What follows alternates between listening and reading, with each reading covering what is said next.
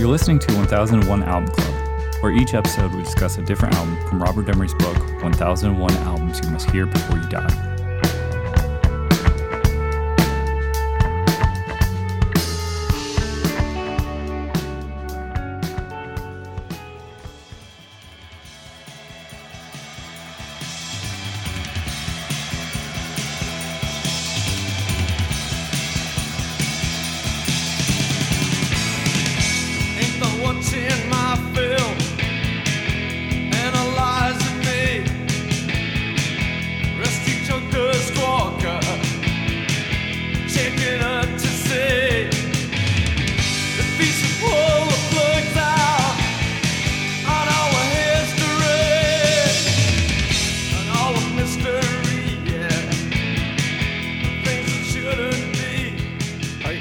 We'll be talking about Echo and the Bunnymen, Crocodiles. On the line, I have Rob. Hey, howdy. Ben. Hello. John. Hey. And Kyle. Greetings. Crocodiles is the debut album by the English post-punk band Echo and the Bunnymen. It was released on the 18th of July, 1980 in the UK and on the 17th of December, 1980 in the US. Korova Records. The producers were David Balfe, Ian Brody, and Bill Drummond. And I'm going to read from the book, Mark Blacklock. Heavy with introspective doom and casually cryptic, Crocodiles marked the full-length and major debut album of the weird and wonderful Echo and the Bunnymen, launching them into the alternative music scene. Ian McCulloch, Will Sargent, and Les Patterson had been together since an early gig at Liverpool's venue, Eric's, in 1978. The Pictures on My Wall single on Bill Drummond's Zoo Records had received a rapturous reception in the press, while sessions for DJ John Peel and London gigs brought major label attention. The Bunnymen stood out from the crowd. McCullough's sonorous vocals and cryptic lyrics blended with Sargent's murky, warped, and chopped guitar to produce music steeped in emotion. Their drum machine, dubbed Echo, had been replaced by Peter Furtadas. The album was recorded over 3 weeks in June 1980 at Rockfield Studios in Wales. Tight, jarring, and urgent, with most songs clocking in less than 3 minutes. This was basement music, every number a dark gem. Side 1 worked its way under the skin slowly, led by the bass and guitar jangles. Stars Are Stars set up a juxtaposition of despair and optimism that would define the Bunnymen sound. All right, what do we think of Echo and the Bunnymen, Crocodiles? It's great. So, when you say something like that and you're alone on an island, Kyle. Yeah, I heard it. I mean, I appreciate that you have that sentiment, and I would like to understand why. Oh my gosh. I had two other Echo and the Bunnymen records before I heard this one. I've never listened to this. Ocean Rain. Mm-hmm. Yep. Classic. Killing Moon on it. Is that on one of those two? It's Ocean Rain. Okay. Yeah. So I like this a lot. I feel like you guys are a little, wishy-washy on it because of the other three records we listened to, and I feel like this is a Battle of the Bands effect. I don't think so. I do think so.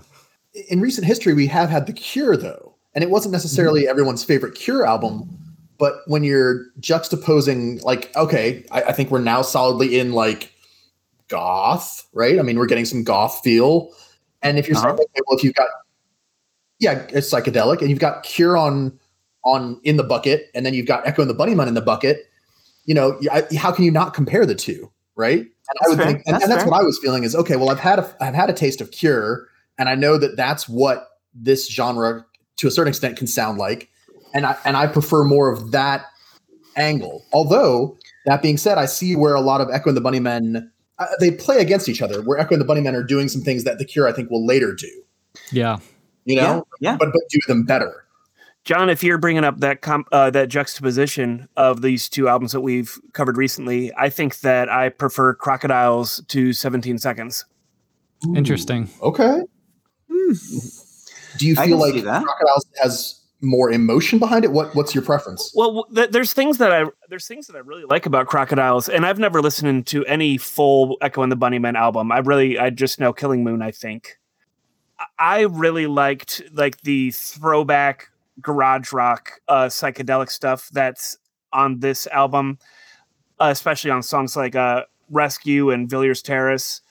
I love that garagey psych stuff. I like that they're mixing it with some like goth rock elements as well. For me, there just weren't enough songs on this album that stood out to me. I think that the sound is cool, and I'm interested to hear what this band does in the future. But other than a few songs on this one, I was looking for more things that just stuck in my head, I think. Yeah, they don't have hooks. That was one of the things I really noticed is besides, was it Villiers Terrace, where he's talking about rolling around on the carpet, he says it like 12 times. I couldn't really pull out lyrics from the songs. They didn't have a chorus per se. I mean, they do, obviously, but it's not one of those repetitive choruses that you might get like Friday I'm in Love or Boys Don't Cry, things like that kind of stick with you. So you do have to dive a bit deeper into this. I did find it really interesting. You're talking about the garage rock of the 60s. I had never really connected them with that, bands like Love that were doing a bit of psych, garage elements, the Electric Prunes and garagey elements. I feel like this is a throwback to those, but just twisted into a sort of a 80s vibe. Also the Doors, obviously. Like there's a few songs on this album, like not the whole album. There's a few songs on this album that I feel like if more of the album sounded like that, like these guys could be on the same bill as like Soft Boys, as some kind of just like throwback jangle. But they're taking it different directions. Like both bands are definitely taking the sounds of their older brothers and going different ways with them. But I see a common thread, and I wasn't expecting that. I from what I knew about Echo and the Bunnymen, I was not expecting really any of that garagey jangle stuff. I was happy to get it. I like that stuff. Yeah, I wasn't expecting to hear a song and it reminded me of the Cramps listening to Echo and the Bunnymen, but there was a song or two that I was kind of like, oh, it's a little more like like the Cramps than I would have ever identified with. Echo and the Bunnymen, to me, I always just, I lumped them in with The Cure. Yeah, this is kind of the first time listening to a full album straight through. So yeah, they have a couple that are definitely what I think people call like a rave up, right? And they got edited off of the original UK release. I think Do It Clean got edited off. Such a bummer. Which I think that was like that do it like that's what I couldn't think of it because I don't have it written down because it was not part of the original release. Do It Clean, when that song kicked off, that's a rock song.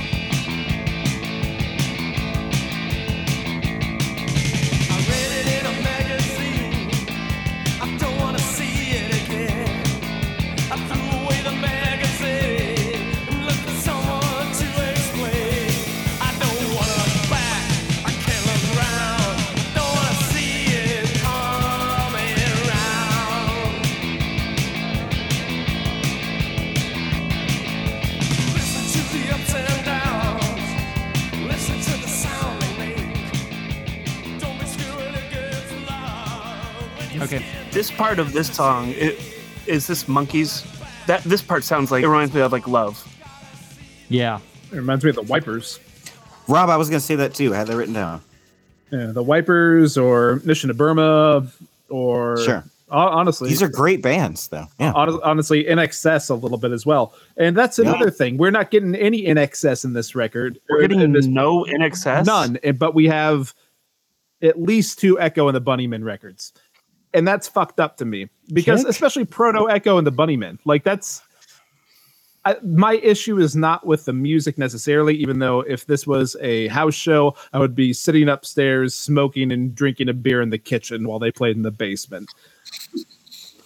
It's not to say that this music is bad. It's just not my jam. And it's more paint by numbers goth than anything else. And that's not their fault. That's the fault of every other band that came after them that sounded like them. Yeah, I agree with that. I'd be in that basement, bro. And I'd be down there swaying side to side, wearing eyeliners, smoking cigarettes. Cloves. Even though I'm not saying that this is necessarily my cup of tea, you've got to respect it. Like it's really good. Pete DeFreitas, like especially on songs like Happy Death Men, is just destroying those drums. I mean, he's crushing it. They do, like you said, Ben, they have some interesting things that you don't expect from goth. There is a lot more jangle. Like I wouldn't expect any jangle in my goth, but they got jangle on a bunch of tracks. Like when you're one of the first, you get to make the rules. And maybe that's part of it, is that we're looking back at this with eyes that have, like Rob said, it's eyes that have seen where this goes, and it becomes rote because they were some of the first. My ears in this genre are ruined by other things. I absolutely admit that, like straight up. But again, I don't like, this is not revelatory. And as far as a album I should be made to listen to before I'm allowed to shed this mortal coil, this is not one of them to me. I going off of, not the just the music, but I do find that his lyrics I don't identify with. His lyrics are pretty weak in my opinion. They have, I don't know, I just don't find them as engaging as some other songwriters. And that is something that I can't get into. It's hard to get into a song. Some of these that are well done just because the lyrics are not there for me. Birch, you know what I did find engaging before I found out what the lyric actually was? I thought Villiers Terrace was Minas Tirith. I thought that he was singing about some Hobbit shit, and I was fucking stoked, and then I was let down so hard. Rolling on the floor and chewing up the carpet in Minas Tirith. Yeah, man. How much cooler is that? I don't want to hear about Hitler's brother-in-law. I want to hear about mining the too deep and too much. Okay, Rob, would you agree that this would be good music to role play to? Playing some role playing games in middle school? No, no, not at all. This is not my role playing jam. I don't know what. I'm playing Werewolf the Masquerade. Motherfucker, I never played Riffs. Get out of here. Vampire the Masquerade. Playing GURPS. Are we getting a glimpse into Baby Kyle? Perhaps I've said too much. Now, the only thing that we had as a kid, like playing D&D, my brother was in charge of the 5-disc player, I'll have you know, and there was the Empire Strikes Back soundtrack. Wait, let me guess. The Dragonheart soundtrack? No, it was way before that. It was Empire Strikes Back, a bunch of Metallica records, and Def Leppard. That was role playing back in like 1990. But that is an important thing. Like the way that you experience an album a lot of times is shaped by what you're doing at the time that you're listening to it and how that makes you feel in that moment. And I don't know if this music really is finding me in this moment. I don't know at what point in my life it would have found me. Maybe for a lot of folks it found them, when they needed it. But I agree with Birch. The lyrics don't really develop into anything that I associate with. It's not that McCulloch isn't singing with emotion. I mean, he is. He's trying to bring forward, what he can on his lines. It's just not hitting. He has a very deadpan way of singing too, which is odd for the band. I feel like he has almost a David Byrne Talking Heads delivery, right? And I think people have compared him to Jim Morrison, which I can't really see, but I guess I understand it's a little baritone-y. Because he can't write lyrics and he sucks. Oh boy, is that why he got compared to? I think it's because Echo covered The Doors on that Lost Boys soundtrack. There is one song on here that, I mean, this song sounds a little bit like it. They do have a little bit of that. I don't know. dark psych energy that the Doors were tapping into. It's just it's weird. It is very strange to have this band, and they feel like a focal point of a lot of other bands that you're really into. And for me, it was a struggle to kind of grasp why this particular set of people who I ultimately should like, they overlap with so many other things I like, why they don't quite get there. Like the Smiths, like you said, Wire, who's around this time, Mission to Burma. Yeah, all those things are Susie and the Banshees, The Cure. They're all, bands I identify with, but for some reason, this band just kind of sits right outside of that level that I'm not a huge fan. I just don't get engaged. So do any of you guys have any of their other records? I can't remember. I mean, I've listened to, I don't own any, but I've listened to their other records. I don't own any, and I've never sat and listened to an Echo and the Bunnymen album. Yeah, I mean, this might just not be the best record for, the individual. But, maybe not the best representation of the band to any of you guys. I'm really interested, though. The other ones? We get 2 more, I think. Okay. Yeah. So we have Ocean Rain and Porcupine? I believe so. Yeah, I think that's what it is. Man, this weird British ass book. They're very influential. Again, it's not bad. It's just not. You don't need to put the first season in every time. The first season of The Simpsons wasn't fucking perfect. It sure wasn't. It definitely got better. I think this was an influential and sort of seminal album, though. Yep. I don't have any qualms with the album or the artistry of it. I recognize it, but at the same time, it's like when we ultimately have to decide, how do we feel about it? I'm going to say I'm not gonna put this on. This would be like one of the albums where you have 100 records, and I will not pick that up for years. Every once in a while, maybe, but it just. I will say this: that the production is great. The production is wonderful. Do you guys want to know some fun facts about the production? Yes, because I got a couple of things. Okay, so we've got Bill Drummond, and we've got ourselves a David Balfe, and then some other dude. I forget his name. His name is some dude. But Rowdy. Okay, so all 3 of those dudes, I'm pretty sure, were in a band called Big in Japan. I don't know if you remember their song "Big in Japan." Big in Japan off the album. Yeah, Big in Japan. Yes, it's quite good. But Bill Drummond was also in the band the KLF. Kyle, do you remember the KLF? Hell yeah, I do. Okay, yeah. Do you guys know? Like, I think we might be getting KLF later, so this could be like stuff we don't need to tread on right now. But the KLF, after they made a shit ton of money, Bill Drummond started a thing called like the K Foundation, and they took all of the money that KLF made and burnt it, like £1 million sterling, as a fucking as an art project, like as performance art. They burnt all of their money, which I think that I would like to see if Chumbawamba did their anarcho stylings.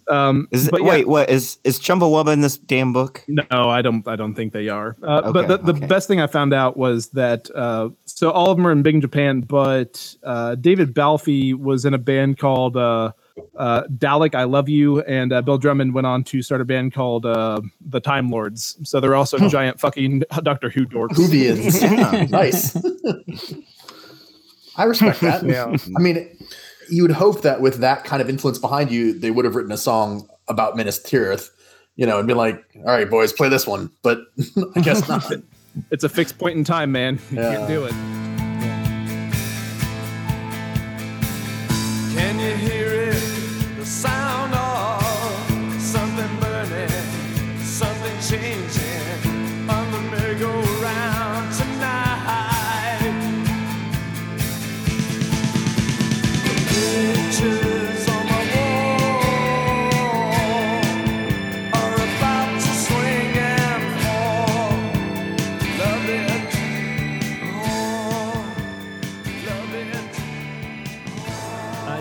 do like the cover, the sort of art. It's very reminiscent of, I think, what the Cure were going for at the time. It has a bit of psych, it has a bit of goth going on. The album This cover? great cover. Yeah, just Yeah. in the woods with the sort of weird lights and the title right at the Yeah. top there. So in reading about the cover, I heard someone say, probably, after ingesting some substances, that they could see a bunny's face on the cover. And I can kind of see that. Like if you squint and pull back, you see sort of the two empty spaces between the trees as like eye sockets, and then the trees themselves are the ears. You're like, okay, maybe if you're real high. If you stare at a pack of camels, you can also see a couple of people fucking like self. So Yep, it's in the leg. That's It is true. in the leg. Yeah. I have a theory about that, about the big bunny, and that's the whoever directed Donnie Darko heard that and decided to put Under a Killing Moon on the soundtrack to Donnie Darko. And interesting. there's a bunny within the movie. He put Killing Moon on there because he couldn't get the rights to the NXS song "Never Tear Us Apart." No, really? Yeah, it was on the shot. It was shot to "Never Tear Us Apart." Nice. on the director's cut. Never Tear Us Apart is put back in. Really? Yeah. That's amazing. Ah. All right. That movie is why I know the song "Killing Moon." I think it's why a lot of people know the song So- Killing Moon. Yeah, You brought it back. That's why I yeah. know the song Killing Moon. Even that dude would have preferred to have an excess in this book. I'm just saying. Ooh. I see where you're saying that they sound similar, Rob, but I think it's different enough that I would never have associated In Excess with Echo and the Bunnymen, except for having heard you say it. Like they just, I don't know. I always thought of In Excess as being a lot more like an extension of the Doors than Echo was. Yeah. They did have a sort of rivalry between their fans and U2 because both bands were sort of rising to stardom at the same era.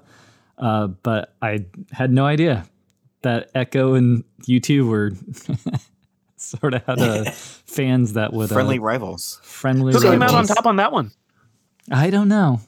I don't know who's. But I, Did you get an Echo and the Bunnymen album on your iPhone 10 years ago? I sure didn't, Kyle. I sure didn't. Though I would have preferred that to the fucking U2 album that took over my phone like a damn virus. Half that album's really good. I can see, 1979, 1980, England, them not knowing what to do with Echo and the Bunnymen. Do you know who they were opening for in 1979? Madness. Oh, and what? Bad Manners. Yeah. Echo and the Bunnymen got booed off the stage after 2 songs because they were See? opening for Madness and Bad Manners. They're like, more trombone, Yeah, like Oh my god! what a bad mishmash.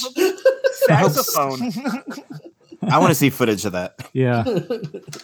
This album did go to the top 20 in the UK album charts. So it did okay. Came out. They were received well. Does anybody know that this took me as a surprise because I had always heard that Echo was the drum machine, right? And That's the common theory, yeah. Until this album. right. Until this album, when they obviously replaced the drum machine. But they said that they later stated that Echo was just a trick to have the press stop asking questions about the band name. It's sort of an in joke for them to, because they would always get. I'm sure it's a question they always get. So yeah, invent an answer to get to the next question. Right. Do you remember their original name? Echo the Dolphin. It was not Echo the Dolphin. Oh my god. But yeah, I mean, even in the review that Birch read out of the book, they imply that Echo is the drum machine, right? Right. Yeah. Yeah, but it's been disproven by the band that Echo had anything to do with the drum machine. It was just some mate of theirs. But it was like, also spread by the band. Oh yes, that's true. But then they de-spread it, unspread it, put it back in the jar, solidified it, froze it back up. Can't do it. All right. What do we think? Butters don't spread. Can't unspread the butter. What do we think? I like this album a whole bunch. Yeah. You going positive there? Positive? Kyle? I'm going positive. Go ahead. I like this album a medium amount. I'm going neutral. I would like to hear more from this band. Yeah. but I don't know if I want to hear as much more from this band as this book is deciding I will hear. Okay. You will be. I'm on that same tip, at least for now, with Echo and the Bunnymen, that I'm neutral as to this album. It's got interesting stuff. It's got stuff that I think other bands will steal, like bass and xylophone and, little drips and drops here that, others will say, oh, that sounds great. Let's see what we can do with it. And they do it in a way that I like. Like Close to Me by The Cure, I think is probably a derivative of Pride to a certain extent on this album. But that being said, I don't like this album enough to go positive. It's fine, but neutral because I'll never listen to this record again. But if this is your jam, it's your jam. Yeah, I think I'm on the same. I think I'm right there with everybody else. I felt very, yeah, it's okay. I think there's a couple songs that I could probably pull off, put on a mixtape. It'd be good. But overall, as an album, like you said, if I'm not going to go back and dig in some more, then probably just neutral. Some good stuff. What's some of your mixtape? What's some of your mixtape faves on this? I kind of like All That Jazz. Yeah. All That Jazz is good. The cleanest, ringingest guitar on the album. Yeah. On that track, for sure. Yeah. Crocodiles is a banger. That one Crocodiles was is a good banger. too. Yeah. I like Do It Clean, even though it's Clean's not good. really technically Yeah. on the album. Would you Yeah. guys like a English slang lesson? Because a lot of times when I'm listening to these albums, this is what I've been appreciating. We've gotten a lot of like lyrics that sometimes have like a Cockney rhyming slang or something in there I'd never heard before. And I'm like, what does this mean? So in the song Monkeys, one of the lyrics is "I'll Bagsy yours, you Bagsy mine." Do you know what Bagsy means? I'd never heard it. It's like dibs or shotgun. So if you were at like the lunch table with your mates and one of them pulls out a fruit cup and they don't want it, and somebody's like, "Oh, Bagsy, I'm Bagsying that fruit cup." They've dibbed it. They've taken it. So that's your little lesson for the day. Nice. Dibs. All right. Next time we'll be talking about Motorhead, Ace of Spades. All right. Thanks, y'all. Yeah, we are. Yeah, we are.